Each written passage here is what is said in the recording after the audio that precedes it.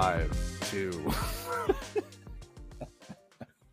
Oh shit! My one you. This was so fun and only fun to us and to the least compelling weekly part of our podcast is I got 5, 2, 1, and then the one hung there for a while.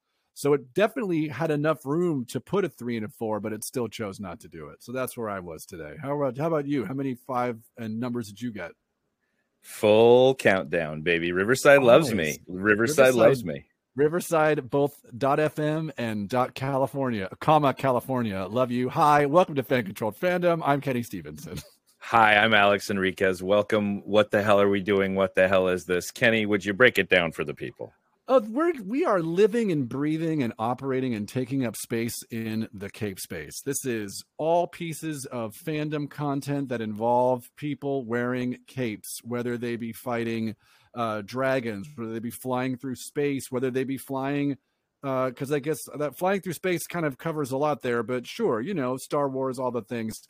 I don't know if there's a cape in what we're talking about today. There's definitely a cape in the sequel for what we're talking about today, but we're talking about TMNT, Teenage Mutant Ninja Turtles Mutant Mayhem, and we did see a large person with a cape at the end of this bad boy, so there will be capes in the future of this franchise, but not currently any capes, right? There were no capes in this movie, right? I don't think so. It's not capey. It's capey by extension. Yeah, it's capey by proxy. This is capey by proxy. Capey by proxy. Capey. We're just having a laugh, guys. It sounds like something from a Supreme Court decision. Like the defendant was only capey by proxy. Oh no. Oh, yeah. Sorry, I'm typing in something into the show doc, into the doc while we're going. Peeking behind the sausage. Before we talk about TMNT, we're lifting the sausage and letting you get a peek behind it. Just getting underneath the sausage, seeing what's back there, the side so you can get its inseam. Which side did you want your sausage on? It's too much sausage. We have to get to the pieces of nerd news. It's called Quick Hits. Here comes the stinger. Quick Hits. Yeah. I love it. I know I'm looking at the Riverside.fm display here, and I'm feeling like there might be some way where I could play it live, but I don't know if it would be. But so let's try that next week, maybe.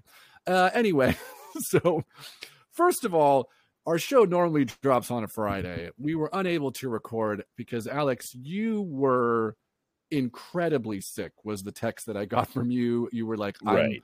I was throwing up all night. I don't know if I can function. I'll text you later. Did not hear from you the whole rest of the day. I'm assuming that it was pretty harrowing over at your house, yes? All I'm going to say to you, to all of our loyal listeners, Kevin Feige, who's obviously listening, obviously. Don't eat train ham. Don't get on Amtrak and eat anything with ham in it. It's gonna bite you. Not a good 24 hours. Not a great 24 hours. And by the way, luckily I dodged most of it over the course of the anniversary. It wasn't until we literally got back home that I said, "Oh no, illness is upon me. I've been beset upon by some sort of malady." So you and your lovely wife celebrating your 4th anniversary? That's the day. Look at me. I was there, so I could. You were there, buddy. My head. You did capoeira. You did capoeira into the pool, which I don't think you meant to do, but everybody's very impressed. Just sitting at the bottom of the pool. That's one of the few things I can put some ankle weights on. I can get to the bottom of the pool and just capoeira, baby. You did a Brazilian flying crescent Brazilian kick. art of dance fighting. Yeah, you just kind of misjudged it and scuffed right into the bottom of the deep end. But like you said, you had the ankle weights on because you were kind of doing a fitness thing for everybody. Yeah, so you were celebrating your anniversary. Y'all decided to go to Disneyland. You had some meat on the train, taking the Amtrak down to Anaheim. Great way to keep a car off the road. That's being extremely sustainable. I'm proud of y'all. And then sometime after the end of the full day at Disneyland, the ham sandwich was like, Gotta go. It turns out I took the Hamtrak to Analheim, and I just thought of that now. Although thankfully, and knock on wood, not many of my problems were poo based. It was really there was I was biting through the sandwich going, it's a little cool in the middle. And yeah. You know what? Go with your instincts. Man. That's what we always say here on the podcast. Number one is we're the day one boat stand kings, and number two is go with your gut. Number three is don't know where to bust. And number four is cast Tamura Morrison as live action Echo. Let's talk about actual quick hits, because I'm sure everybody has been riveted by vomit talk 2020. Thanks everybody.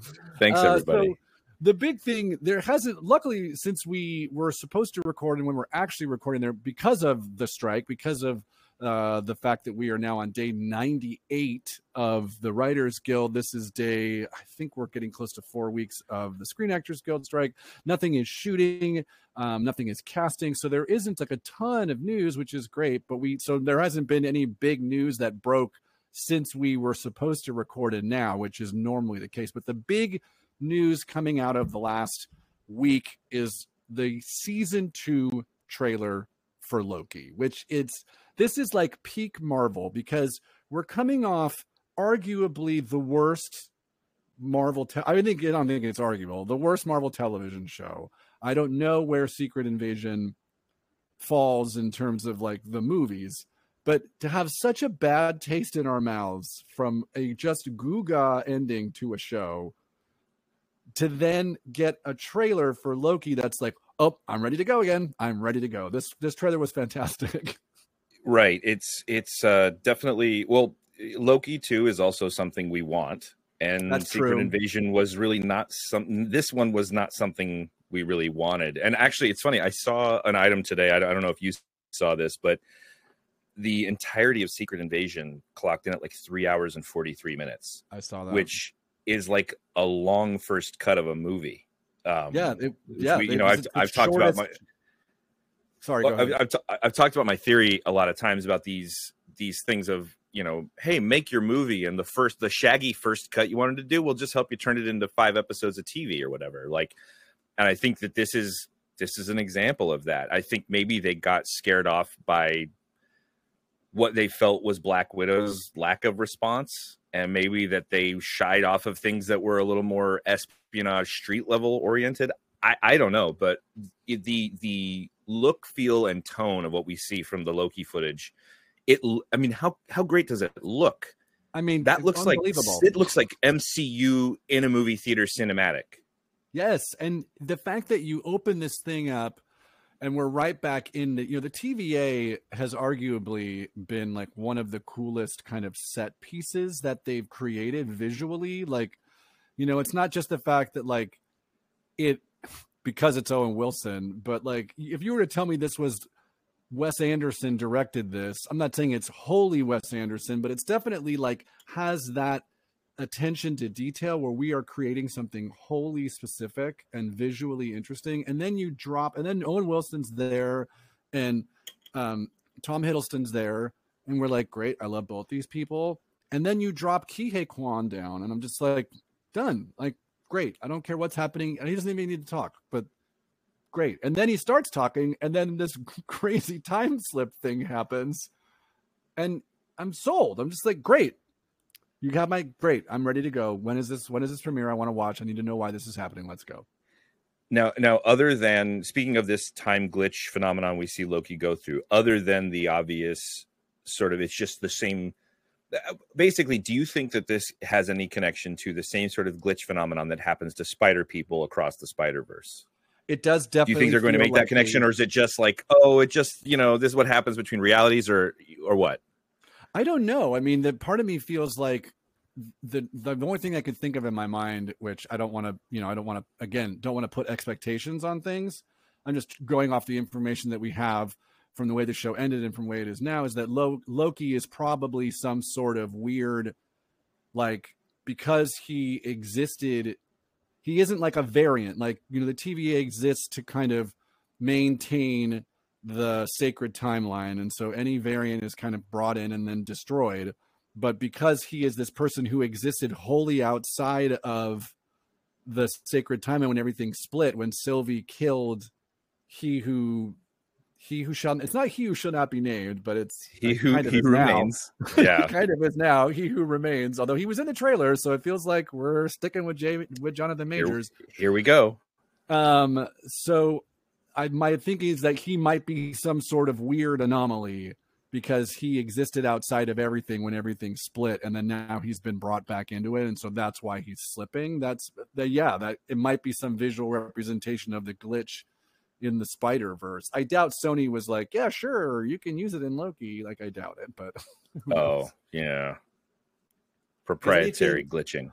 Well, anything that's, so I know this from being an employee of Sony Pictures, is anything that is used, and they tell you this when your first day as part of your onboarding, is anything that Sony has created wholly in the Sony universe of Marvel characters can't go the other way. Like, we can bring Doctor Strange in, but you can't take Ned, who is a wholly created by Sony character. You can't then move him and put him in Echo. You know what I mean?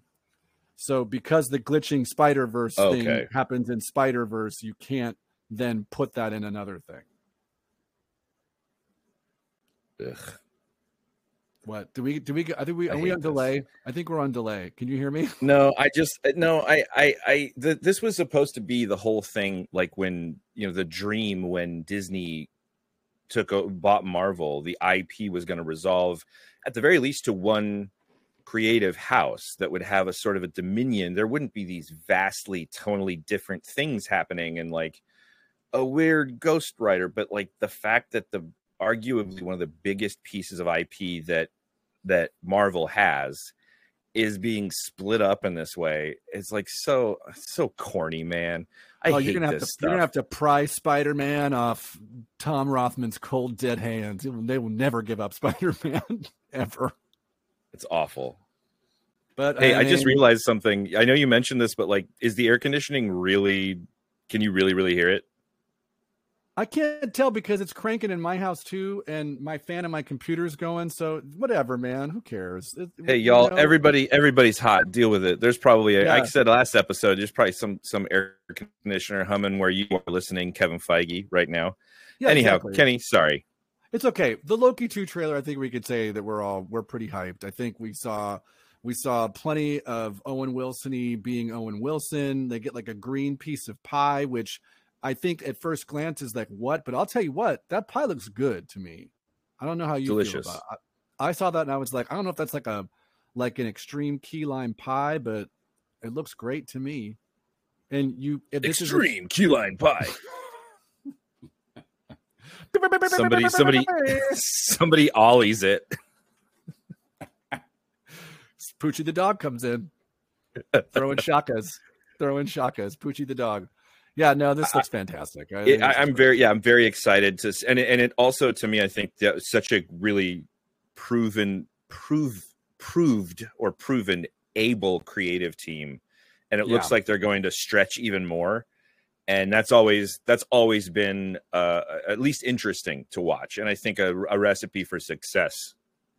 A property too that, in regards to the first season, I mean, I think it goes without saying that the first season of Loki is the best Marvel TV show, period. And a show that clearly, unlike some of the other properties we've gotten, clearly had an idea, knew what it was doing, knew where they were going, didn't end with a big giant, like cartoony fight flying through the air. You know what I mean? It was 45 minutes of that finale is just Jonathan Majors talking, and it's unbelievably riveting. So the proof is out there that you don't need to have, God bless the people who are animating these things, but you don't need it. It doesn't need to end that way, No, something with the proper amount of setup and earned stakes and also implications to the rest of the lore. Have we seen something? What else have we seen sort of in this immediate phase that has the same level of implication as that he who remains Kang reveal at the end of Loki? You know, I think they've tried, but like even Infinite Kangs isn't as much a pull as, because we already know there's variants. So it's kind of just a cool, like, hey, look at this. But that really felt like something. You know, that whole Loki series really felt like something. Felt as important as the Marvel stuff is usually supposed to feel. Yeah. So, you know, no pressure on season 2, guys. All right. Speaking of, go nuts, Michael Waldron. We love you. Yeah, please. Speaking of Marvel, obviously one of the properties that we've talked about very often, especially on this show with our constant bits about Johnny Blaze and Johnny Storm and Stanley Tucci. But we don't have a cast for the Fantastic Four yet. But somebody did come out and say, because there was rumor that they were going to be cast as Johnny Storm, the Human Torch, and that's Jack Quaid. He specifically came out and said, as much as I would love to have been in this, let me get the actual quote. I, by the way, saw him on the picket line today. I was on the picket with him at Amazon, and so he's out there representing, holding down for everybody. He's out there clobbering unfair labor practices. Wait, that's the thing. Never mind. No, that's right. That's the thing. Let's see. He says, "Hello, everyone." He wrote on Thursday, August 3rd. "Nope, not playing Johnny Storm, but hey, I'm flattered. Now that you're here, though, donate to the SAG-AFTRA Foundation if you can." And then he included, so... Hey, AMPTP. It's like you all said lame on this morning. There it is. Yes, way to go. Lame on this morning. Thank you. Fantastic. Everybody, thank you. I'm waving to my neighbors. Thank you. Yeah, I know that nothing can be casting right now, or frankly should be, but the fact that he had to say this makes me feel like that this is actually true then, that he actually is going to be cast, and he just didn't want to say anything because this is news that's going to come out as soon as the strike ends. That's also, I would love it if in some of these cases, or maybe in a future case, it was something like this Jack Quaid guy genuinely is like, there are no discussions happening. He hasn't been made an offer. He's not on the table. This rumor comes out. He has to squash it. Somebody at Marvel goes, he's like, I'm not going to be, nobody's doing it. And then Marvel just says, hey, we're going to make you Johnny Storm, but you can't tell anybody. He's like, oh. No, for sure. Because I think, are you familiar with all off of him trying to squash the rumor? No, I don't know. I don't know what Jack Quaid is from. So Jack Quaid is Meg Ryan and Dennis Quaid's son. And Nepo baby. He's on The Boys. You said you've watched some of The Boys, right? A little bit of it. He's the lead. He's the guy whose girlfriend is killed by whatever the boys version of the Flash. Fast guy. Fast guy, you know. That's who he's the lead, but he's also one of the main voice characters on Star Trek Lower Decks. Yeah. Okay, this dude. Yeah. I'm with he's on Oppenheimer. He was in Scream 5. He's great. He's really, really great. I mean, it's not shocking to me that Dennis Quaid and Meg Ryan's son is like a great actor. He is. He's very good. And he would make a good Johnny Storm. He's got no skin in the game, you know? He's got no skin in the game. He's not in the MCU. There's the thing. Jack Quaid's the kind of person who will be in the MCU at some point. So you might as well just cast him as Johnny Storm. So make him a Johnny Storm. He's going to have to put some meat on him, and he seems a little, in all the press photos, seemed a little too good natured because Johnny's supposed to be a bit of a dickhead, isn't he? Pardon my French. Well, I mean, Chris Evans. Chris Evans was perfect casting back when they cast him. He's very much Johnny Storm, Johnny Blaze, Johnny Fire guy. Fire, it's Tucci. Fire, Tucci. Hi, I'm Danny on Fire. Where's the emergency? Fire now, he says. It's me, Flamer guy. Hey, what's my catchphrase? Fire, go. Here we go. Fire. Fire, go. Here we go. That's what he screams. That's what he has to yell to activate his powers. And people keep interrupting. Fire now. Oh, shit. Fire, go. Here we now. You guys can't talk while I'm doing it, okay? It throws me off. People can't. 38. 36. Stop counting while I'm doing it. I can't keep. Hold on. I can't keep it straight. Hold on one second. Hello, ladies and gentlemen. This segment brought to you by me and the Gentleman Ghost. He's here. He's a DC character. Gentleman Jim Craddock, I think, was his name. Here we go. And anyway, this behind me is a limited edition Tomorrowland print celebrating the Brad Bird movie.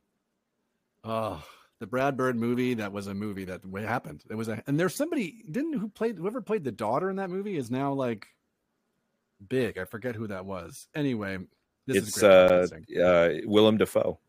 It was huge, inspired casting.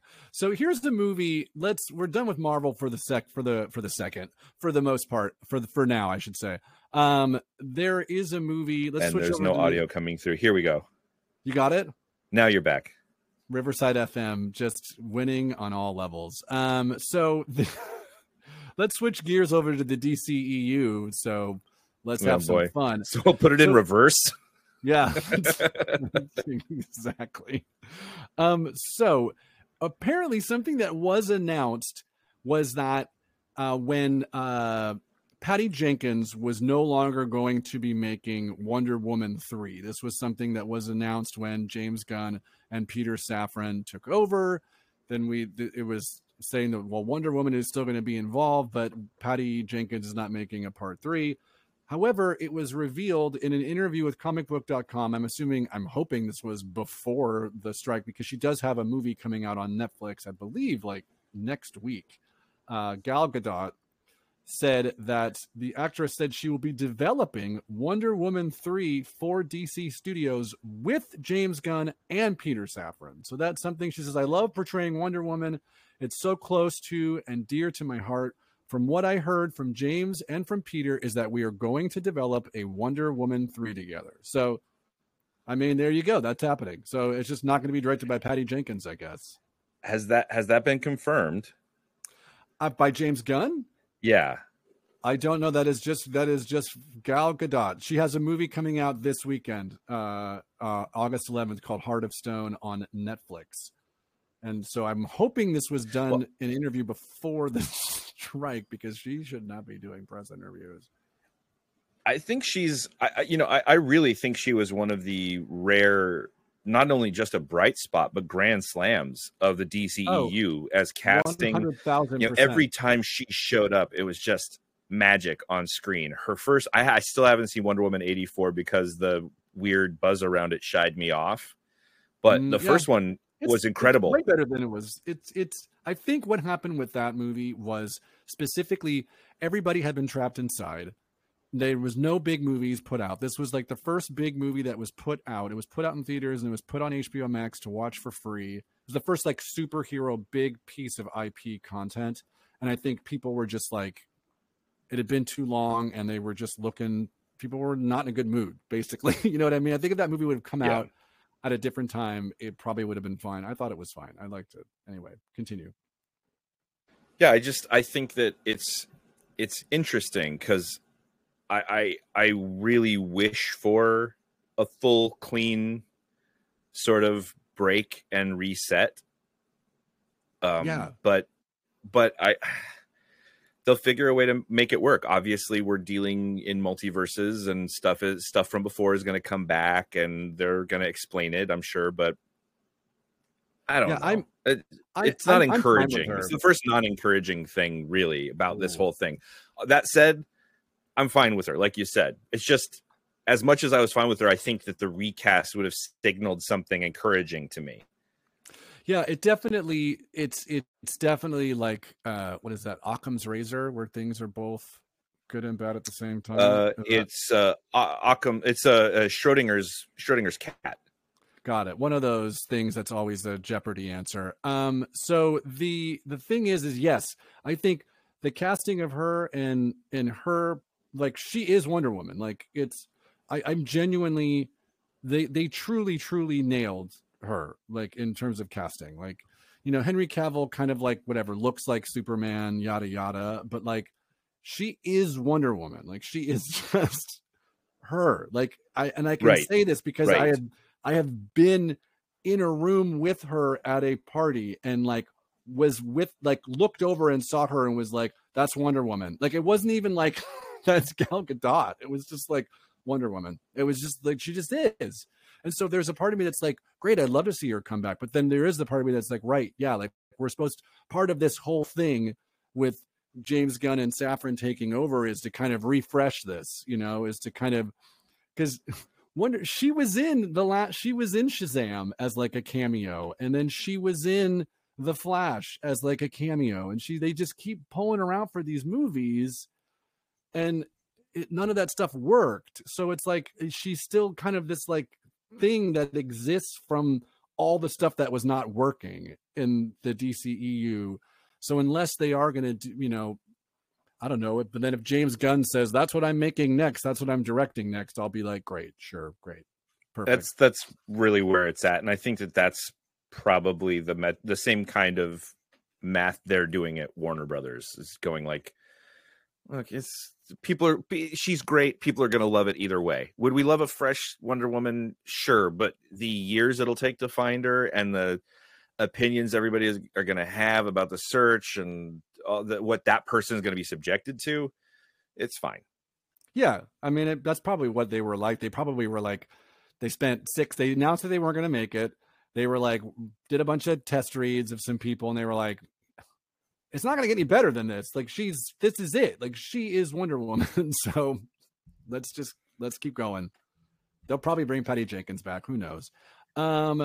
Real quick, this is a real quick piece of news, and it's more just because I think you and I will be on the same page with this.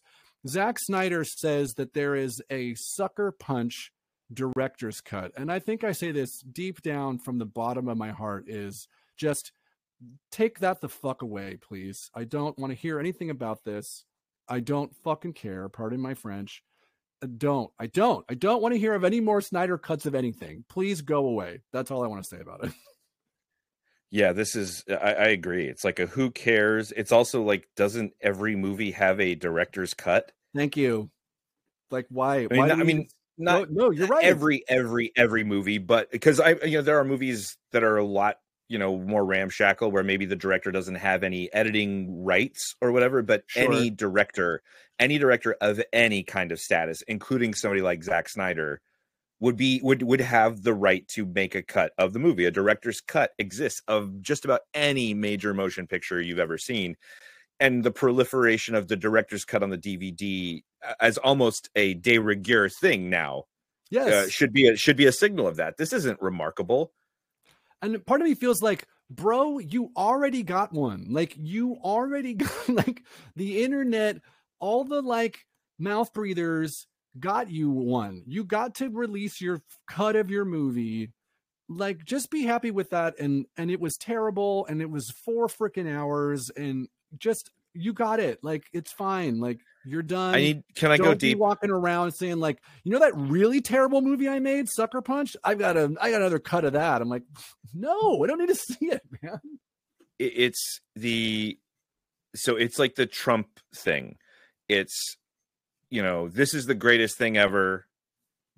It's not, but But hey, it is. I mean, like, you keep repeating the same thing over and over again, it becomes the truth. There was no Snyder cut, and then all of a sudden, they talked about it enough that somebody let him make a Snyder cut. So suddenly, it's in existence. So, like, why does he need to change his behavior at all? I'm just going to keep throwing hats over the fence. It seems to keep working out. Like, the reality distorts around me. God, if they release some sort of like 12-hour Snyder cut of The Watchmen, I don't know. I don't know how I'm gonna I don't know how I'll get up in the morning, frankly. Because Sucker Punch is. Have you seen Sucker Punch? No. I couldn't even make it through it. It's terrible. It's a terrible movie. He should go back to doing music videos like that one. That one song is a bopper. That one, I don't want to tell you numbers, and I don't want to make you. You know that one? It's a good. No, like, is that who is that? I don't know, but the one thing I will say why I love this idea of him doing music videos is because it's all visual. Like, no one doubts the fact that you can like create something visually interesting, but your ability to tell a story is like piss poor at best. So I don't need to see more cuts of your movies. I'm good. That's the thing to me, really, is like the fact that he can deliver his aesthetic, which is at times very visually compelling, 100%. Is undeniable. But why do people keep putting that into, well, yeah, he's a storyteller. No, No. he really, really isn't.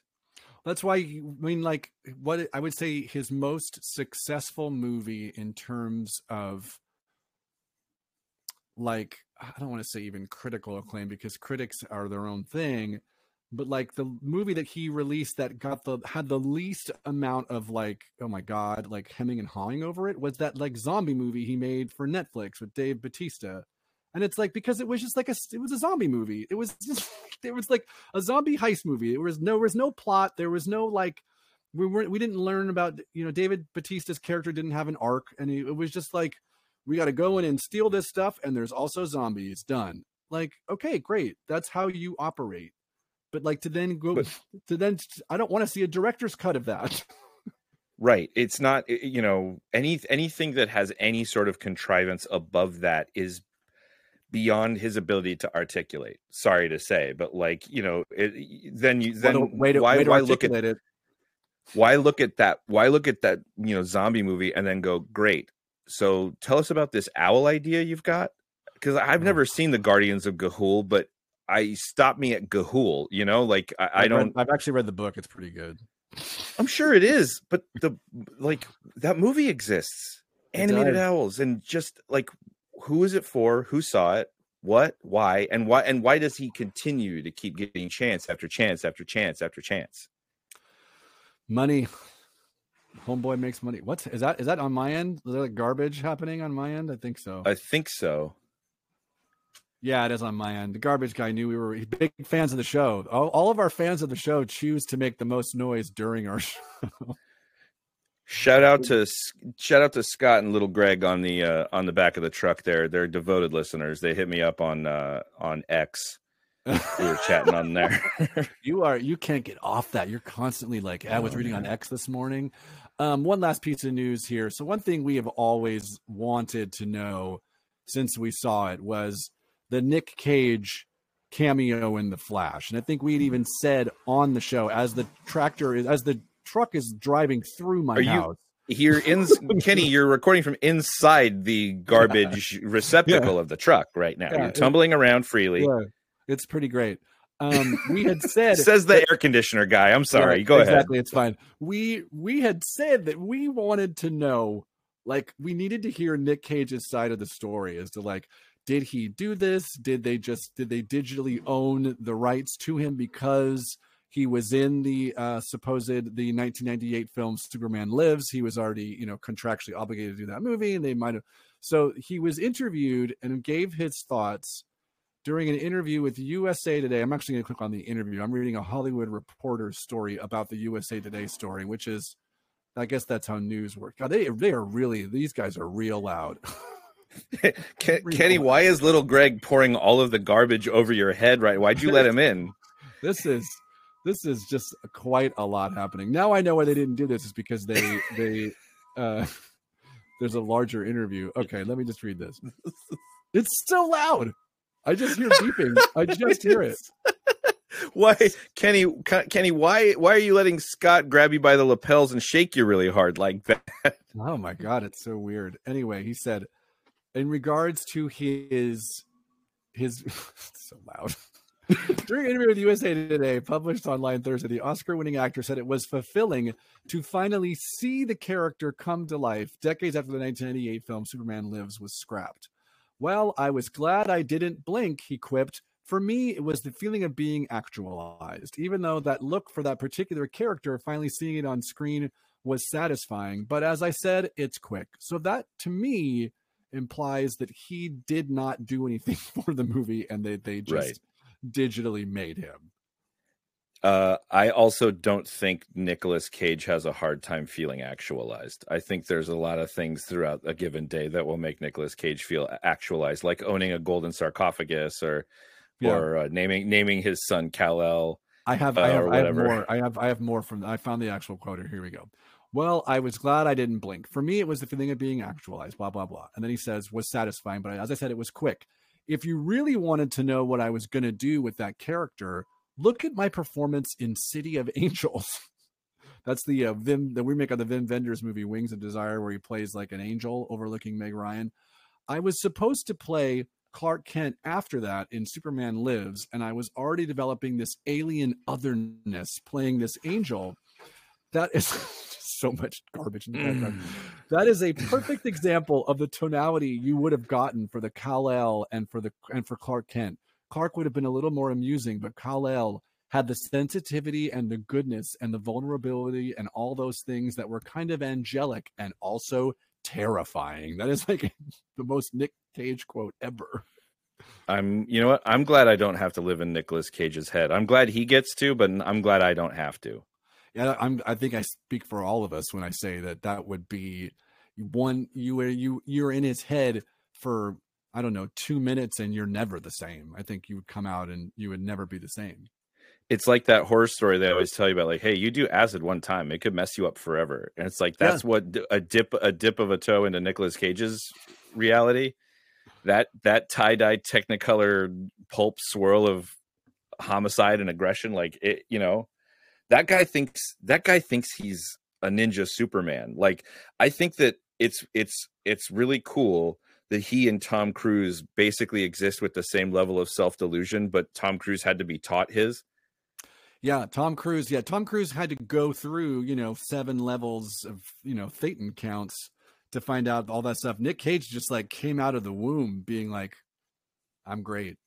Yeah, he's like, Tom, you're trying to find God. I am God. And then he disappeared. Seriously. You're wasting your time. I'm right here. Bang. Later, loser. Incredible. That was my Nick Cage impression. You're welcome. Thank you. Alex, you're welcome. We are on the fan-controlled sports entertainment network, the fan-controlled TV feed. One piece of sports news we give you every week. Alex, you take us out to the raceway. I'm assuming that's where we're headed right now. We are headed there at blinding speed, but coming to a quick halt is the time of team principal with Alpine, Otmar Zafnauer. He's been booted at the very beginning of silly season, was actually booted before. But no. This is the Hungarian Grand Prix was the last race before the summer break in which we are. And journalists call this the silly season because all sorts of things happen. But Otmar was ousted as the team principal at Alpine. And he said, by way of some of the differences he found between himself and other leaders of the Alpine team, he had this bizarre quote saying, "You can't get 9 women pregnant and hope you have a baby in a month." What? Okay. So like I think it's a bizarre, it might be lost in translation between the Romanian, but he's I guess that's what the expectation of Zafnauer was. It's like there is an approach which is to have a baby, you get a woman pregnant and wait 9 months. It's not getting 9 women pregnant and waiting 1 month. But to say it like that was very strange. It's and like that Go ahead. No, you go ahead. I was gonna say it's like that old joke. What's grosser than what's gross? And then you say, what? Gross? What? Nine babies in 1 trash can. What's grosser than gross? What? 1 baby in 9 trash cans. Yes. I'm glad you said it and not me. They'd arrest me. You're welcome. I have a baby, so I'm allowed. Anyway. Yeah. But there more to come. We are in, like I said, the beginning of the silly season, the summer break. So a lot of expect more bizarre news, as if the regular news wasn't bizarre enough from F1 with all its crazy words and names. Hey, there we go. I love it. I want to give first for my piece of sports news before I get to it. I want to give some flowers to the ladies of the Women's World Cup. The United States team bowed out yesterday to the Netherlands in PKs, and in just an unbelievable, sheer millimeters is what knocked them out of the tournament.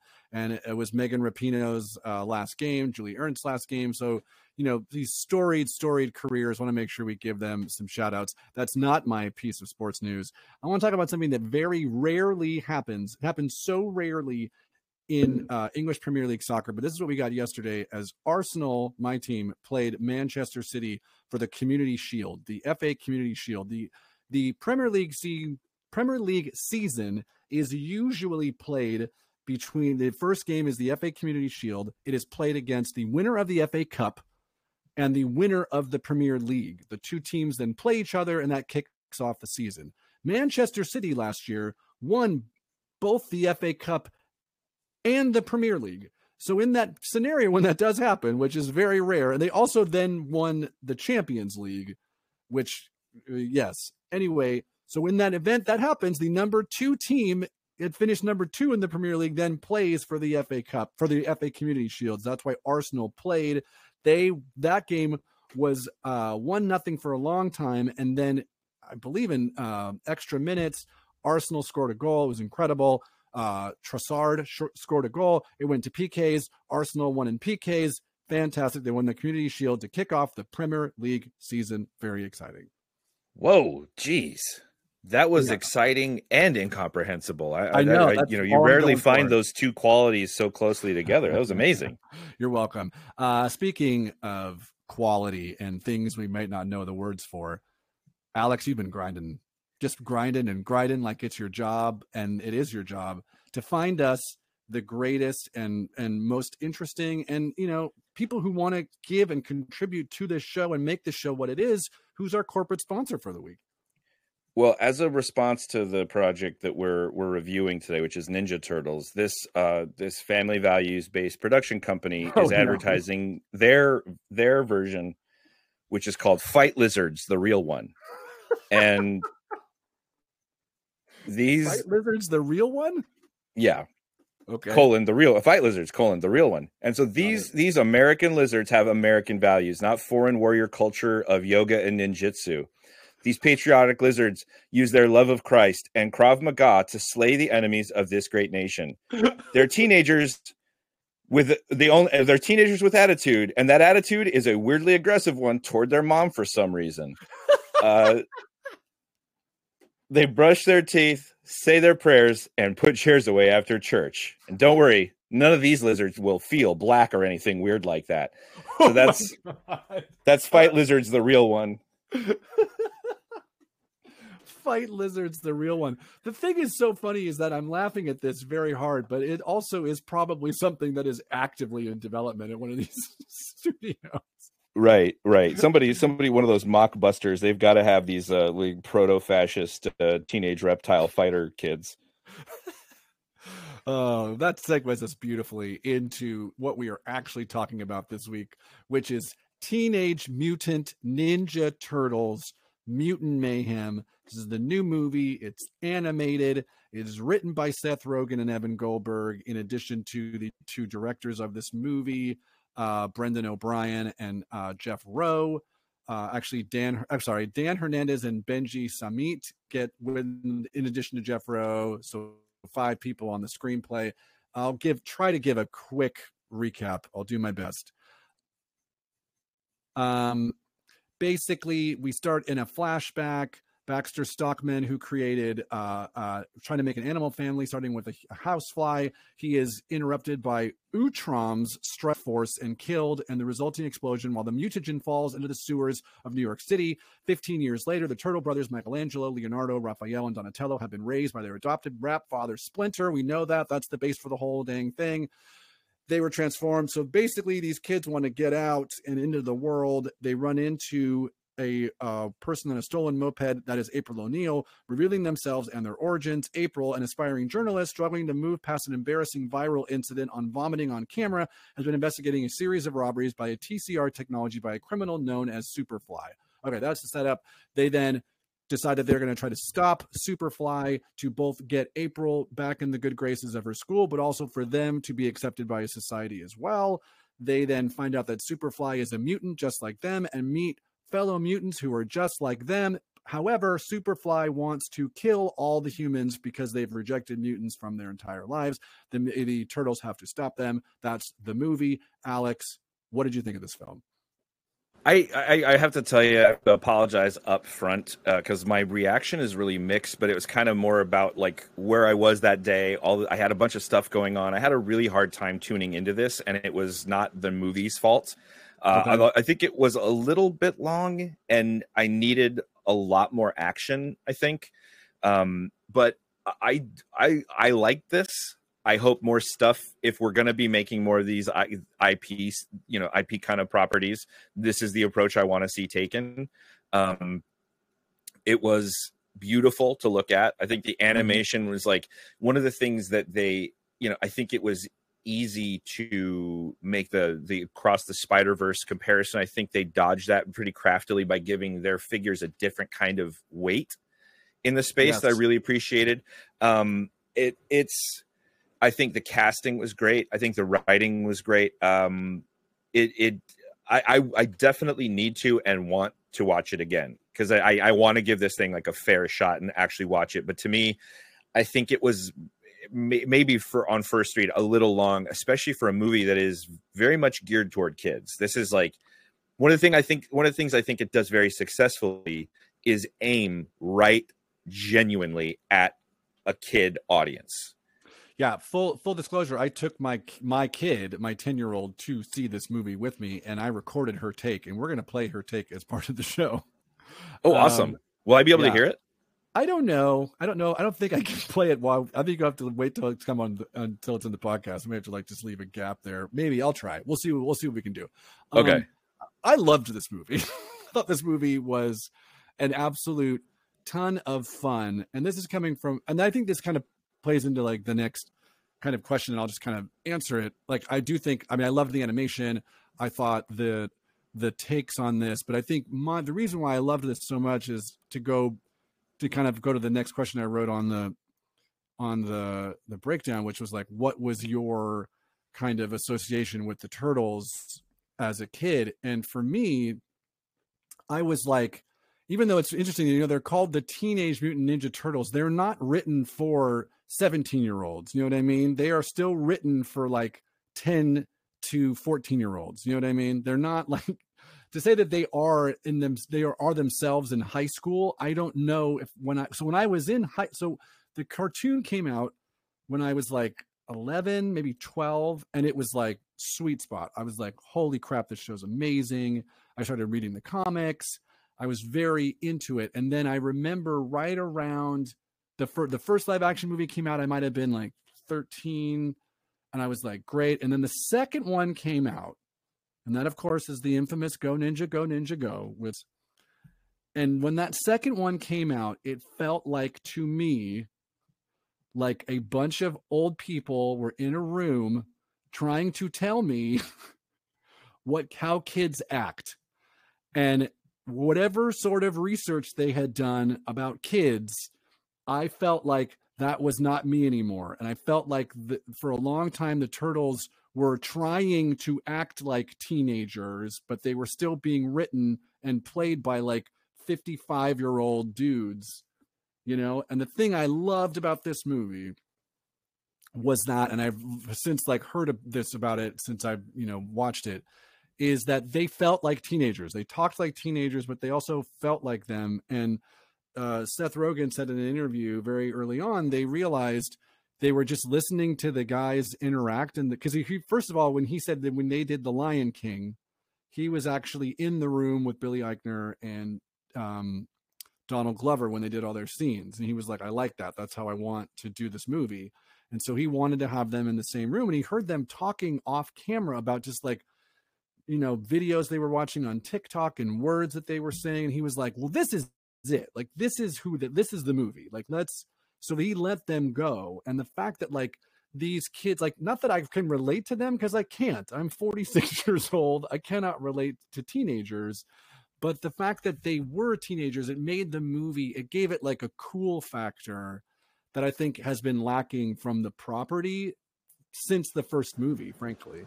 This is I was going to say, one of the things that nails completely is this is the first time that the Turtles have actually felt like teenagers, because prior to this, you're right, like every extension of it was the result of middle-aged men in a boardroom, and teenager was an aesthetic. It was a reason they could skateboard and eat pizza. That's why they skateboarded and ate pizza, is that they were teenagers.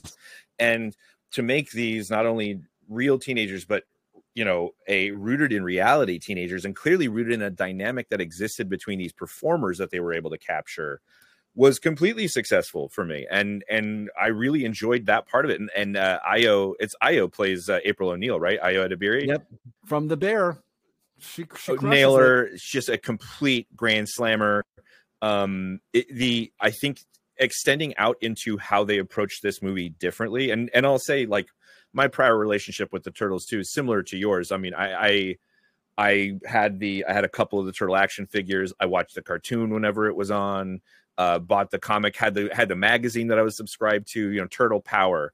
But yeah, that the movies were just, the movies and the cartoons were just, oh, you know, it's a turtle who knows how to karate and he says cowabunga. But to choose to make teenager a part of the character and a challenge for the character, that, you know, these characters deal with teenage impetuousness, and you know, extending the reality of what we know about these characters from prior incarnations. I thought that the Splinter stuff was really beautifully done. He's like an immigrant dad. I was totally going to touch on this. Absolutely. Raising his kids with what he thinks is a healthy fear of the outside world that'll keep him safe, and how he's earned that, and his change. And I thought that was the, you know, that's the wisdom that I think Seth Rogen can bring to certain approaches. He's a decent writer and storyteller. And he was able to unscrew these characters and bring out these more core elements of who they always were, but maybe never have been portrayed to be, at least not in my experience. I mean, I know there's been like 15 Ninja Turtles cartoons over the last 30 years. But the thing that I think that has been kind of lacking with this property is that because it's like cowabunga and skateboarding and pizza, and it's like they're like hitting teenage tropes, is that you age out of it because you reach a certain point where you're like, people don't talk like, you know what I mean? Like, part of the reason why I stopped watching, because I was watching these people be like cowabunga and pizza, and then, like, you know, having Vanilla Ice, who at that point was like no longer cool. I remember being in junior high and like that, you know, Ice Ice Baby was the biggest thing ever. Like, you know, people in their Z Cavaricis and people, you know, shaved lines in their eyebrows. Like, it was Vanilla Ice was it. But then by the time he was in the Turtles movie, it was like, this guy's not cool anymore. And saying cowabunga is kind of ridiculous. And like, skateboarding to me wasn't, at that point, was no longer like a goofy. It was like, you know, I knew people at that point who had like half pipes in their backyard, and it was like serious. It wasn't like so the Turtles have always been, it seemed like something you would age out of. And so they had to constantly make them these like goofy kids. Whereas this, like, again, I can't relate to them, but they felt like people, and they felt like characters that I was interested in. And the change to Splinter, I thought, was such a great choice, especially like you cast Jackie Chan, and then you're already thinking that, oh yeah, well, Splinter is always this kind of traditional kung fu movie character. He's like the traditional old wise master to the kids. Like, the kung fu is like not a big part of this movie. Like, they're already trained by the time that they're going. And so, yeah, you make his character like that immigrant story. And that's why you really have Jackie Chan. You don't have him because you think you cast him, it's going to be this like he literally played Mr. Miyagi in a Karate Kid remake, but that's not what he's doing here. And I thought that was a really cool choice. I think that being allowed to make specific choices, getting, you know, decent creatives on board and letting them cook is always going to result in something interesting. And this is the most interesting, I mean, granted my specific experience, but this is the most interesting conversation worthy Turtles that have ever been. 100%. Because I didn't even see the like Michael Bay produced ones, because they just looked silly. They just looked silly, and my interpretation is that they were. So, you know, and it's also, you didn't garner my interest when you said Michael Bay produced movie. I wasn't like, yeah, cool. Because he's done really awesome with the Transformers. He just, I mean, it was those movies. I think I saw 1, 2. How many were there? 18 of them. Anyway, they felt like it. They were so genericized, and this is so specific. They are teenagers. Yes. They are mutants. They are ninjas. They are turtles, and like it's almost like in the writer's room or in their office, they had a bunch of circles, and where those 5 or 6 qualities all overlap, like that's where the inflection points are for drama. You know, teenagers already feel like mutants. You already feel like an outcast, all the hormones and stuff like that. What if you literally were, but you had all these superpowers, but because you're an impetuous teenager, you can't use them right. And all of that was so just like well observed. And to me, I think it creates a teenage Mutant Ninja Turtle that anybody can access, because that's how teenagers are. Anybody will be able to recognize those as teenagers. Yeah, and I can attest to that. My kid, who's a tween, who's going to be a teenager in a couple of years, she enjoyed herself tremendously. She had a great time. She connected with the April. I thought the rework of April O'Neil was a wonderful choice, and casting AO from The Bear was great. But I think I loved making her a teenager too, because April is usually like a full-grown adult and she, you know what I mean, and she's like that weird kind of her obstacles to success. She's like the reporter trying to get a big story.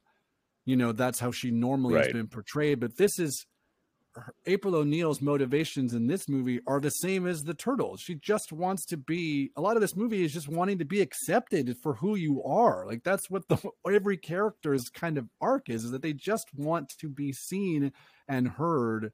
And it is like an immigrant story. It is not lost on me that, like, I think half of the Turtles are people of color, that April is a person of color. Like, these are people who just want to exist in the world and be seen for who they are. That's what everyone's motivation is. I just thought like the choices made were so great. And also going back to that kind of, the ever-present adult April dynamic, it really makes it gross how in the fourth live action one, after she has sex with Leonardo, she says, "I guess now you're a man Mutant Ninja Turtle." That scene was weird, like 7 full minutes. I like that they left in all the squeaks between the industrial lubricant and the neoprene suit and April's skin. I think that was really cool. That made me really horny when I was like 13. Heyo. I will say I do think this movie was actually also like legitimately funny. There was like a ton of like funny jokes in it. But the fact that when they got captured and then they were actually milked, which my kid was like, I don't know, how are they being milked? And I was like, I don't know, but it was damn funny that they were like, oh no, we're being milked. Was funny. That was a funny bit, man. Again, I needed to have not seen it on such a busy day at the end of that busy day. And I frankly, if I'd seen it with you two, I probably would have had a much different take. Sure. Because I'm in my notes and my memories, I'm mining all this positivity, but I remember sitting there in the movie theater going like, I'm not like having the best time right now. Whew. So it's the world we live in, man. I know, man. I'm wrung out. It's so up and down. I will say, I think something we've agreed with the animation choice. I thought the thing that it definitely, it's hard to not compare it to Spider-Verse because that's kind of the closest parallel. And I don't think this movie exists if Spider-Verse doesn't exist. No. But the choices that they made to make it kind of feel like at times that it was drawn from like their notebooks. Like if you notice, a lot of the human characters were really kind of gross looking, and like a lot of their hair just looked like it was just kind of squiggled on. And I loved like when cars like made turns, like the smoke almost looked like it was drawn on. Like it was so cool. The animation, it was like hand drawn, but also 3D at the same time. It just was like, you could have watched this movie on silent and still been like, wow, that's really great animation. It really, it's really striking looking. The art direction and design is out of control. Really, really. And like I said earlier, does a decent job distinguishing itself from what Spider-Verse has laid claim to in its own way. And both are fantastic in that arena. And I think it heralds more stuff that's going to be a little different like this. Maybe more studios and IP holders will say, oh, we'll let them kind of play in this space because it, quote unquote, doesn't really matter. It's the off-brand, version of this character to mine some really interesting stuff. Yeah, it's interesting. This movie, look at like this and Spider-Verse and Guardians Volume 3. they kind of run counter to this narrative of like, oh, we are overloaded with superhero content. And for an extent, we definitely are. But there are still people and there are still creatives who are figuring ways out to make this stuff interesting, regardless of your experience with it. It's hard to deny that this isn't like people making choices and making specific choices and making something that is interesting and not surprising for this actual piece of IP. And so these things can exist and can work as much as they absolutely cannot work. So I think it just kind of keeps us in this kind of weird place with this content. But I think the overarching thing is like, you have to at least have some sort of take on it. Otherwise, we get Drax's baby arm, Yeah. I mean, I think what, we're seeing things hand in hand, it's not like people are saying, oh no, nobody saw The Flash and it was amazing. Guardians of the Galaxy 3 is a hit and it was great. The stuff that's good, Spider-Man Across the Spider-Verse is a hit and it's great. There is no, I've said it before. There is people are having bad superhero, bad comic book. They're tired of that. The stuff that works in both fashions, it turns out. The stuff that has the most creative merit is bringing in big bucks. It's funny how that works. It's funny how it's always worked in every commercial creative pursuit, but the commercial creative pursuit is controlled by the commercial, who is trying to turn whatever is creative into a formula so they can just bank on it every time. Yeah. There is definitely. This is why we fight. This is why we fight, baby. This is why we're out at Amazon. I went to Paramount last week. Have you walked at Paramount before?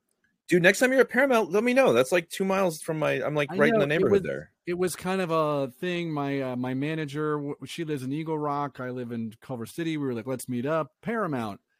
Have you walked there? No. I'm sorry. Have you been on the picket there? It is essentially just walking from the one side of the sidewalk from the big gate. You walk and then you wait for the light to turn green and get the walk signal. You walk to the other side, turn around, go back and maybe walk like 5 feet past it. And you just do that over. And there's a lot of like, you let every car go. It's a very active light. And you don't get, so it's just a lot of standing, but people got to be there. We got to do it. It's all, we got to shut them down. It's all part of it. The one thing I will say about this movie is there is definitely, people could take this and make it shitty. You know what I mean? Like there's absolutely, there's a way where somebody could not build on this and just make the crappier version of it very easily. Lego Movie 2 and Ninjago and Batman Lego Movie, like Lego Batman cut the legs off. Lego Batman movie is good, but lesser than Lego Movie. Yeah, you sweep the legs out from under the main creatives who are the visionaries. Again, those commercial gatekeepers go, we know it works. It's the look. So they'll just replicate the look and put other creatives behind it. I mean, like, I think 22 Jump Street a little bit suffers from this. You can tell I disagree. People imitating a little bit. I think 20 Jump Street was made by Lord and Miller. And I think 22 Jump Street, and I will say this straight up, is one of the best sequels ever made. Fight me. It's really good. It's really funny, but there's something about it that feels a little bit a step back from the first one. I think distance from how special the first one and crackly. I just wholly disagree with you in every which way, shape, or form. I think it enhances the first one. It's great. I freaking love that movie. No, it's great. I will. It's the same thing. I'll rewatch that one too. Jesus Christ. Great. You know what's great in that movie? I would argue that this movie is the first time, like the last time Ice Cube was this good in a movie was 22 Jump Street. Oh, he's a great in this movie. He was so good in this movie, and he's extremely problematic in his. He's been, you know how many jobs he's lost from refusing to get vaccinated? Millions upon millions of dollars. He's lost a lot of jobs, but he got this one because he can sit by himself in a booth, and he crushes this movie, man. And it's basically just playing Ice Cube, Like when he turns to at one point and is like, "Nah, fam, we ain't doing this." I was like, "Great, this is great." I love that somebody has finally just told Ice Cube, "We're gonna use this voice, but we want you to just be you. Period. You don't got to play a fly in any way, shape, or form. You're not a character. You are just Ice Cube. Go." But and then it's so different for him because he usually loses himself so much in his roles. I know, but you know what I mean. He's a real chameleon. Like I don't know, like when he's making a movie, like the movie with Charlie Day, which is actually a very funny movie. If he gets to say mollywop all the time, and he got mollywop, and then the scene when then the kid was like, I don't want to be mollywop. That was hysterical. I don't see how. By the way, I don't see how you put Ice Cube in anything and don't make him say mollywop. Like that's your chance. I just thought you could see the amount of fun that he was having in the booth, like that was coming through the performance. And I just think when you think of Ice Cube, you don't think of like in his performances as an actor, you don't think of him as like exuding fun. You know what I mean? Like, I'm not saying he's not having fun, but that's not like his persona in any which way. But you could tell that he was like, he got it. Like he knew what the joke was. He knew what he was doing. And this isn't a movie that has Paul Rudd playing a gecko who also crushes as Mondo. Wonderful. Mondo. I had Mondo Gecko. They replicated. By the way, I just, as an aside, I think Ice Cube, usually his attitude is someone's interrupted his meal. But the Mondo Gecko is an example of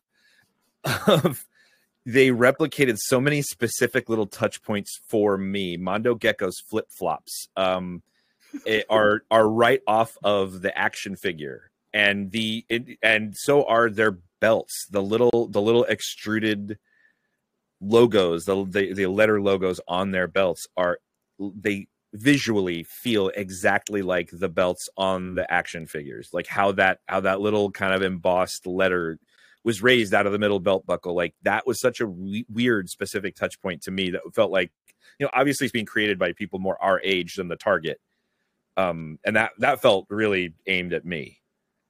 There's this story. Yeah, I feel the same way. I thought they nailed the turtles. The turtles looked, because the thing too, for me, when the turtles got, as I got older and the more and more, and they became, I just felt like there's a certain level to the turtles. Like, I know this is goofy. These are literal turtles that become teenagers from falling in ooze. They were already like operating at kind of a goofy level, but there was a little bit of like, I want to say darkness to them. And then I felt like they just kept lightening it up as they kept making more movies and more cartoons and all these things.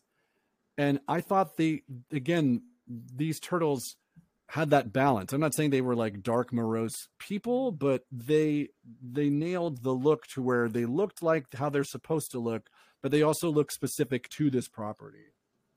I agree with you. I think that I'm a really big fan of the original Eastman and Laird design of the characters, that kind of more, gritty, stylish, cartoony look. I'm trying to look for it now. There was an immediate post Eastman and Laird look that was part of the late 80s Teenage Mutant Ninja Turtles tabletop role-playing game source book.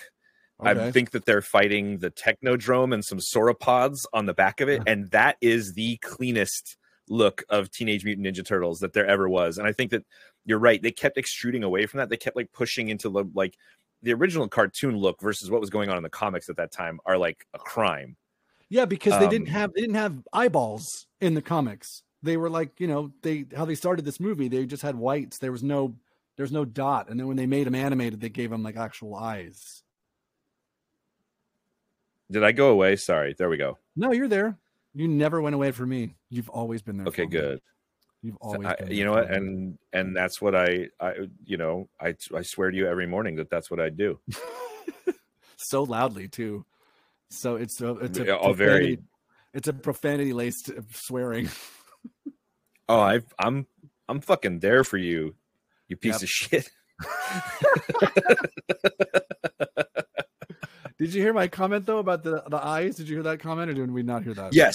Yeah, that like the pupilless sort of Batman eye is super cool. That's always going to be a better thing for a character. But then like the cartoon,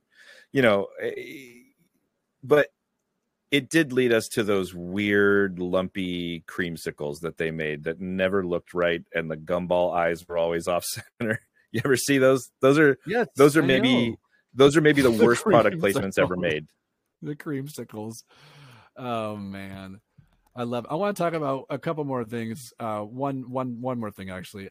The thing that I also truly enjoyed of this movie were the needle drops, the music choices in this movie. The fact that there is a whole fight scene set to No Diggity was like, I found that to be, and used in a way like, how often with kids stuff they like take, old hip hop songs, but they play it over like a talking dog catching a frisbee while the baby's running around the room, and it's like, hey, we're gonna play some old NWA over it, as ironically, you know what I mean? Yeah, or it's by Ariana Grande.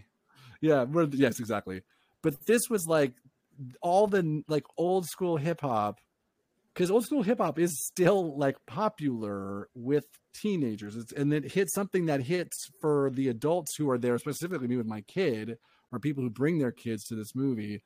But I just was watching that being like, oh, this is rad. I was like watching that whole like opening fight scene, or that whole scene set to No Diggity. I was like, great, this is great. Thank you very much. I feel seen. I'm gonna sign up for Paramount Plus and watch it when it comes out. You should. Paramount Plus. This podcast is brought to you by Paramount Plus. Please give us your login.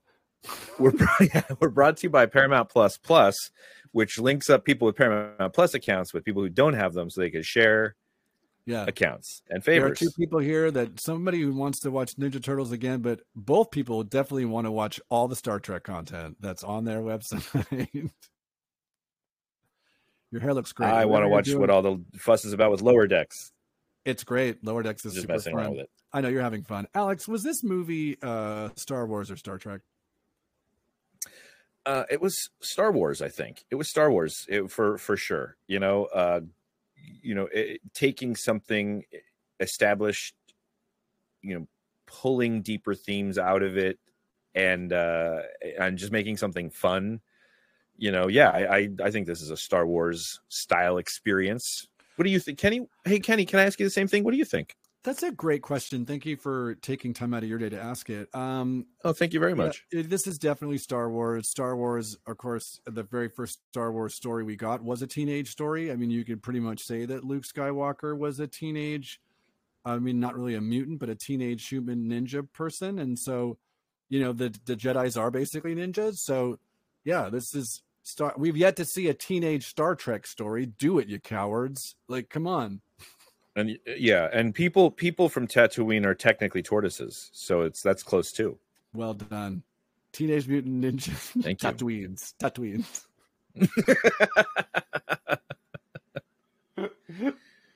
Teenage Mutant Ninja Tatooines. Alex, who's the big winner? Who's the big winner of this movie for you?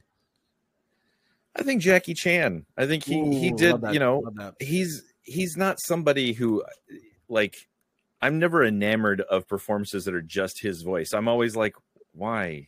Just because, like, that is to me the ultimate sort of stunt casting. Because you're like, oh, you recognize his voice, right? There he is. Like, I've never heard him kind of. That's not where his talent lies. I'm talking like just sometimes looking at his face while he's performing. That's such a crucial part of his talent. And this time was something different. He brought a different level. I think he was. I don't know that he's been given a piece of material like this ever before. And by the people that gave it to him, and I think it resulted in something interesting. I really like that take too. I think it was so you make the casting choice because on paper that's who you think of. Oh, we need to cast someone to play their kung fu master, or Jackie Chan. You know what I mean? But the fact that they bring him in and give him something different and not what you're expecting from the character, I thought that was really cool. I do think my winner, though, is Ice Cube. I just thought he was so fun in this movie. Extremely problematic. Get your goddamn vaccine. Like, come on, man. We're surging again. Get your vaccine. You do it. but he was great in the movie. Weird that an anti-vaxxer portrays a giant mutated bug.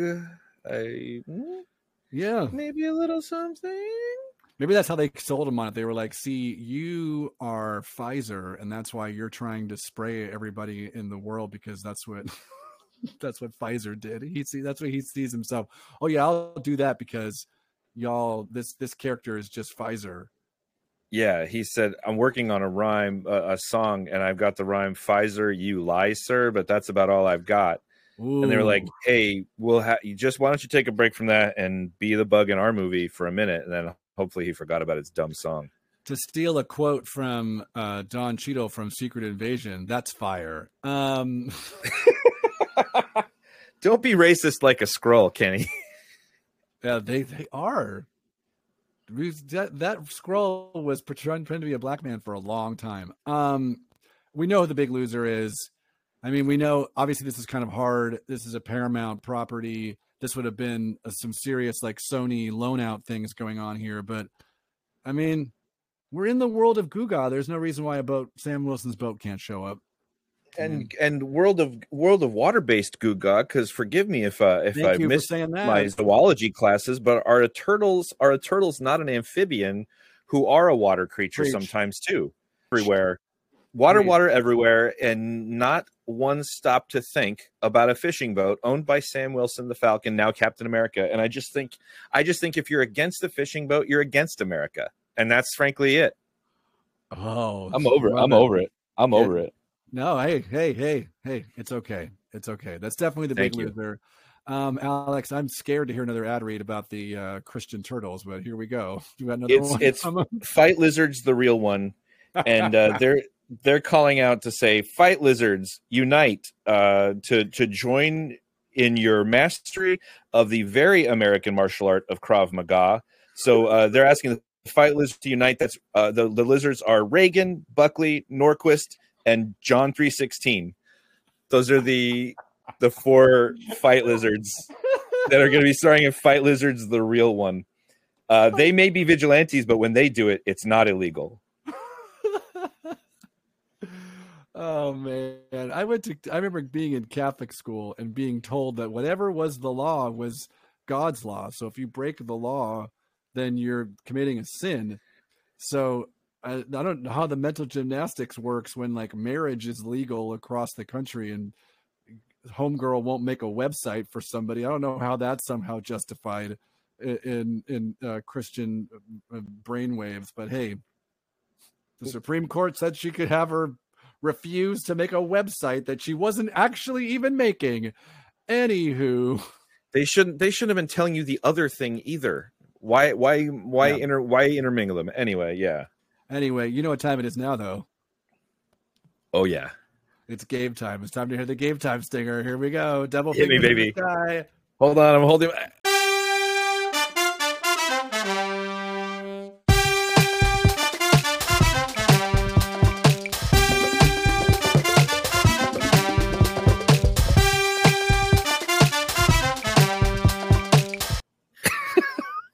My microphone. I love the game time stinger. It's fun that we didn't hear, but you all just heard. All right, you ready for the game? You all just heard it. I'm ready. I'm here for it. This game is called Did They Date? It's hot outside for a lot of folks. So a favorite pastime for folks sitting inside their air conditioning is the ancient art of courting or fucking, just being together. That's why we are going to play the game. That's why we're going to play the game. Did they date? The game is simple. I'm going to name 2 characters from Marvel Comics, and you have to tell me if they dated. You ready? Let's do it. The first one is one that we've talked about a lot on this podcast. Star-Lord and Kitty Pryde. Did they date? Yes, they've dated. Yes. Kitty and Peter met during the events of the 2014 X-Men Guardians of the Galaxy crossover, The Trial of Jean Grey, and have been literal star-crossed lovers ever since. You're welcome. You ready for the next one? Yeah. Daredevil and Black Widow. Yes. Yes, they have. Black Widow and Daredevil were a major couple in Marvel Comics to the point that they co-headlined the Daredevil comic for a time. Ready for the next one? I loved a co-headline. Let's do it. Co-headliner. Gamora and Tony Stark. I think they've definitely hooked up. I don't know if they've dated. Yeah, it was a brief fling. They did. And they did canonically get it on. Sometimes, not all the time, I see a couple walking with their child and I think to myself, they for sure have sex. And like, I know most couples have sex, straight, gay, queer, whatever, you be you. But like sometimes you see two people with a kid and I can't help but think, wow, you two have sex. I have sex and I know what that entails. And it's hard to not see two people with a baby and think, you know, that sex that I've had, these people have had that too. You two have sex. Ready for the next one? Yes. All right, here we go. Carol Danvers and Rhodey. Yes. Yes, they have. It's been up and down, though, with Carol recently splitting up with War Machine and spending time with Doctor Strange, a.k.a. Benny Cumbies. Get rid of your War Machine and get with a sex machine. Hey, yo. You ready for more? Here we go. Let's do it. Black Widow and Winter Soldier. Yes. Yes, they have. And look, I have a wife and daughter, so I'm allowed to think that two people with a baby have sex. And I'm aware that as much as I can see two people and think with a kid and think, huh, you two have sex, someone can see me with the kid and think, you two have sex? But I like to think that when people see me and my wife, they think, wow, you two have sex. I am a child. Are you ready for the next one? Yeah. Sam Wilson as Captain America and Jane Foster as Thor. Yes. Yes, they are. Speaking of children, my daughter is 10 years old, going into 5th grade, and she hasn't started having any crushes. In fact, we're not even sure which team she's playing for. She's that uninterested in the whole crush idea. But I look back on my life and good Lord, did I have crushes when I was in 4th grade? I'm just doing stand-up now. I was asking girls out on dates in 4th grade. They were saying no, but I was still asking. And my daughter is already at this point in her life. That shit terrifies me because she's only a few years away from middle school. I don't know about you, but for me, going from elementary school to middle school was like going from little league to starting in the World Series. I mean, in elementary school, getting a hug from a girl was the most scandalous thing that could happen. But I remember on day one of junior high school, seeing two 8th graders making out and no one seemed to care. And my fucking mind exploded. I immediately became riddled with anxiety. Is this what we're going to be doing now? I feel like I missed a bunch of steps. I can't do that. I asked a girl to the movies once in 4th grade, and we went with 3 of her friends and 3 of my friends. And I sat on one side, and then my 3 friends, and then her 3 friends, and then her. So we sat 6 full seats away from each other at the time, and that was like fucking crazy. But now you're saying I got to start open mouth kissing? True story. I had a girlfriend in junior high for 2 weeks, and one of those weeks was spring break, and she was out of town. I know, impressive. And on our 4th day out, going out, I went in for the peck on the lips, and she went in for an open mouth kiss and licked my lips. The next time we saw each other, she broke up with me. So needless to say, I'm a great kisser. And that was, did they date? I will say this.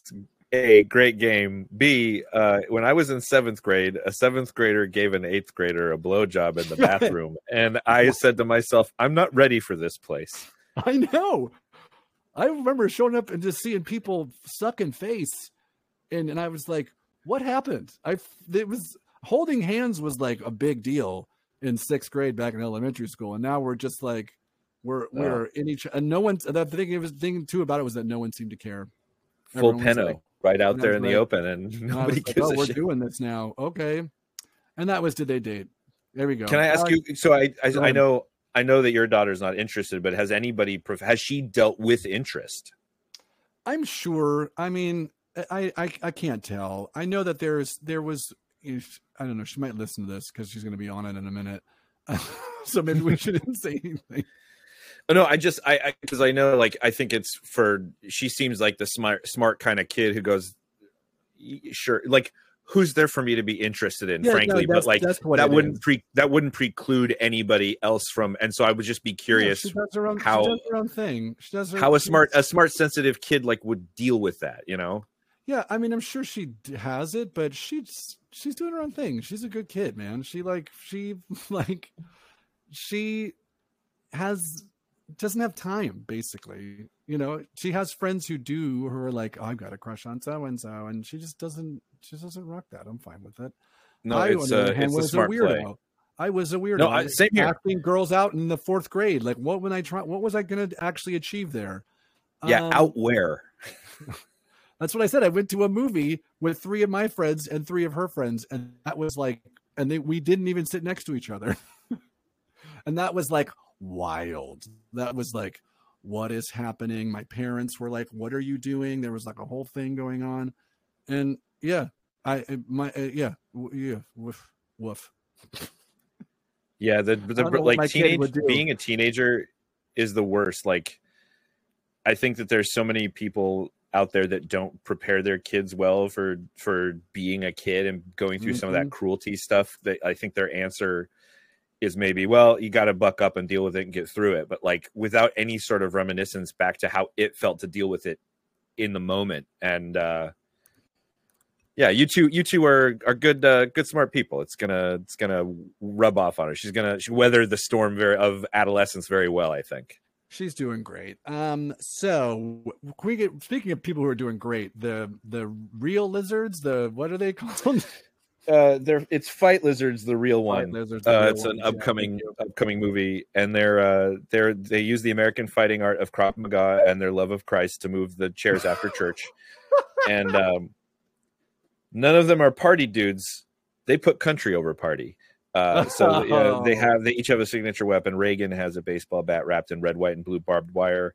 Buckley wields a sign that says God hates homosexuals. Norquist has nunchucks made of copies of 12 Rules for Life. And John 3:16, of course, the most American weapon of all. You guessed it, ninja stars. I almost fight lizards, the real one. I almost want to see this movie. Like it's like one of these deals. Like one time, I used to on the weekends go down and visit my parents, and I was up here in LA, and I was like, I would take my mom to the movies, and I'd be like, Mom, you can pick it. You pick whatever you want. I don't care. And one time I went down there, and she was like, well, there is one movie I want to see, but you're not going to want to watch it. I was like, I don't care, Mom. You choose it. And she picked this like Dinesh D'Souza movie. The 12 Mules. No, I forget what it was. Like What America Means to Me, or I don't know. Oh boy. It was such an absolute, like, beyond the fact that like the politics of it is just nonsense. Like as a documentary, it just didn't work. Like it wasn't like he presented a law student and not an actual lawyer to like argue one of his points. And I was like, you can't even get a lawyer to back you up. This is a law student. Great. But I remember going to see it with my mom, and she was like, we can't talk about it afterwards. And I just sat in the theater and I laughed throughout. I had a great time. I thought it was an absolutely hysterical movie. At one point, there's like just a bunch of like stock shots of American imagery, like hot dogs and barbecues and baseball. And it's all set to that song that goes like, ooh, that one, you know what I'm talking about. Yeah.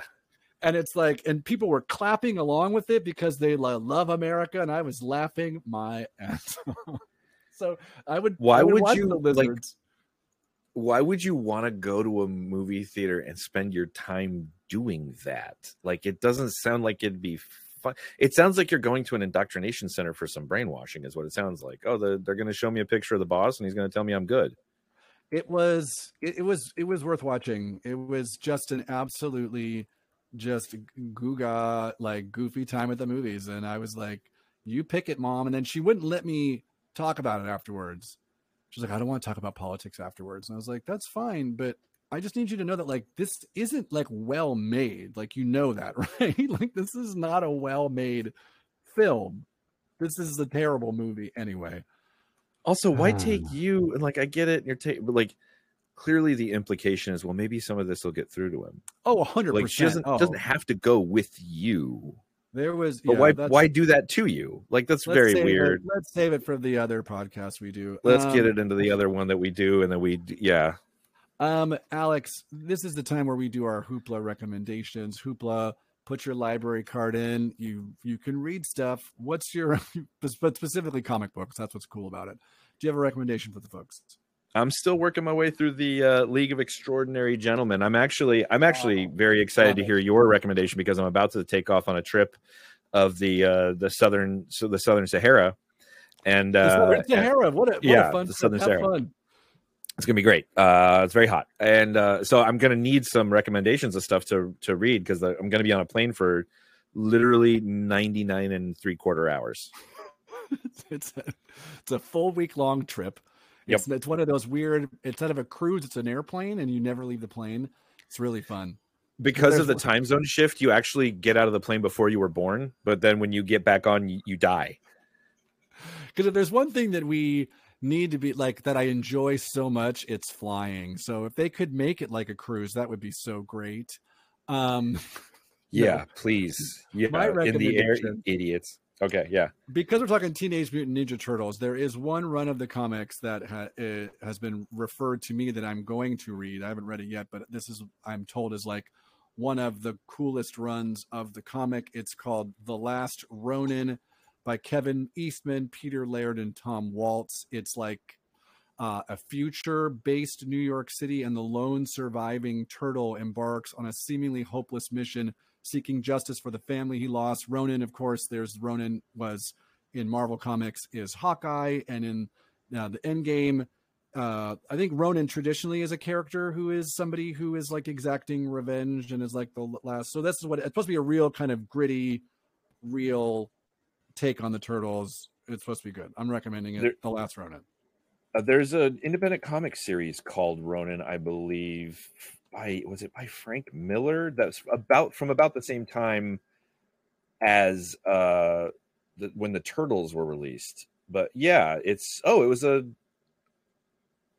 Hold on, give me one minute. Yeah, Frank Miller. It was from DC. Frank Miller's Ronin. Yeah, and yeah. Ronin is a character, and this is the Last Ronin, and this is the Turtles, and there we did it. There it is.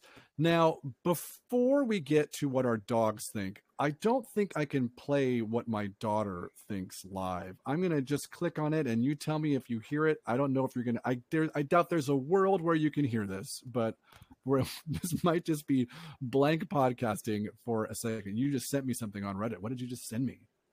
The cover of Frank Miller's Ronin. Well done. You're a true sportsman. I don't see a word. Let me see. It's playing. Can you hear it? No. Let's see. Can you hear that? No.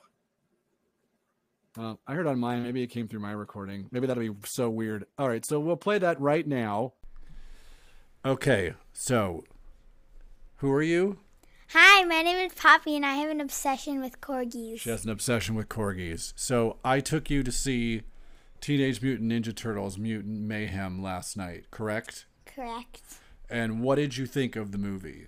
It was absolutely incredible. Absolutely incredible. What did you like about it? I liked the barfing montage. The barfing montage by April O'Puke? Yes! Talk it in like. I did not like the barfing name, like April O'Puke. You don't like that her name was April O'Puke. But I like when they added when they made it look like she was barfing rainbows. Yes. And then at the end when she barfed again, a woman on the news channel was really funny. And then who is your favorite turtle? Donatello. He likes anime. He likes anime. Do you like anime? Yes. Yes, you do. Let's see. So we liked, who's our favorite? You really nailed it here. So would you recommend people check out Teenage Mutant Ninja Turtles Mutant Mayhem? Yes. Great. Thanks, Poppy. Bye. There it is. We heard my mom's kill me. We heard my daughter's take. She enjoyed it. She had a really great time. Her favorite scene was the throwing up scene. Yeah, that was terrific. That whole gag was, so to speak, was great. Alex, but what did your dogs think of Teenage Mutant Ninja Turtles Mutant Mayhem? They thought, hey, you know what? It was they warned me ahead of time. It was probably a little late to go see a movie, but I ignored them at my own peril, and they know it, and they've been good enough not to say anything. I was going to say they've traditionally been big time gloaters, so I'm glad they didn't this time. Yeah, I'm sure I'll hear about it later. Passive aggressive note or something.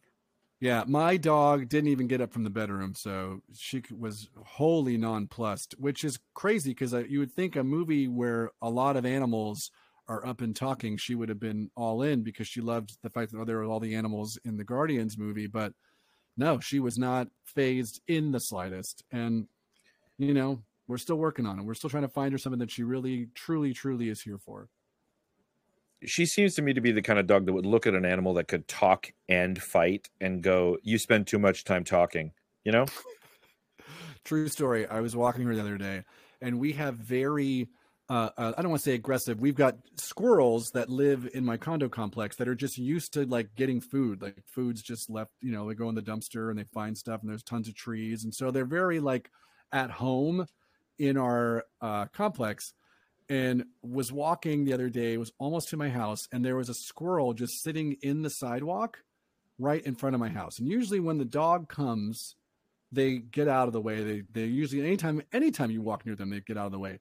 This one did not move, and we kept getting closer and closer, and it didn't move. And then we got to the point where I was like, you know how fast, you know, squirrels can kind of lunge? I was like, this guy could get me right now. This guy, and he had his mouth open, and I was like, I am within like full bite range, and I was like, this is how I die. This squirrel's gonna bite me.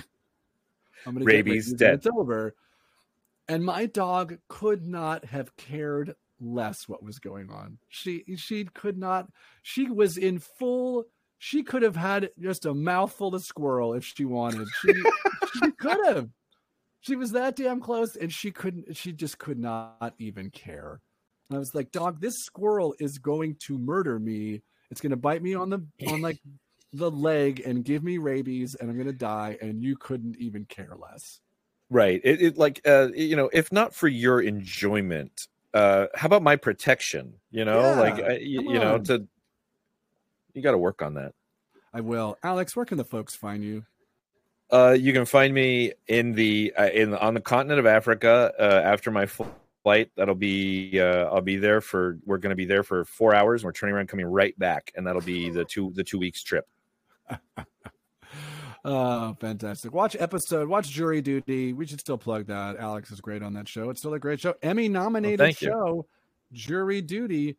The Emmys aren't happening, so maybe by the time the writer's strike and the actor's strike gets solved and we actually have the Emmys, maybe you'll get to go. You know what? Knock on wood. I think if I don't get the invite, it's almost a blessing, because what an anxiety trigger that whole thing would be. Whew. So much so. I'm starting to sweat right now. You can find me at Kenny G Stevenson on TikTok and Twitch. Kenny G Donut King on Instagram and Threads. Don't look for me on X. Alex, what a treat. We did it. Another show in the can. It's fun to reconnect with you, buddy. A little bit late, but we're still doing it. Hey, the other day when I emptied my entire self of any nourishment, I knew that this day was on the horizon where I would at least fill my spiritual belly with good fellowship with my good friend. I love it. Nothing else to say to that other than thanks for listening. Thanks, Kevin. Goodbye. Thanks, just Kevin Feige. Bye. Just to you. Bye.